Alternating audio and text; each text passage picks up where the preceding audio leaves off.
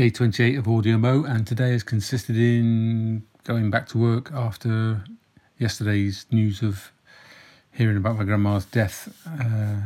So today was a day at work, and then came home and had a long telephone conversation with my mum, because it's my mum's mum who died. So yeah, it's not good, but hey, life has to go on, I suppose, and we all have to adapt to the big loss we had in our lives. So yeah, and also the author of Paddington Bear died today as well, which is, all these childhood heroes are going away. So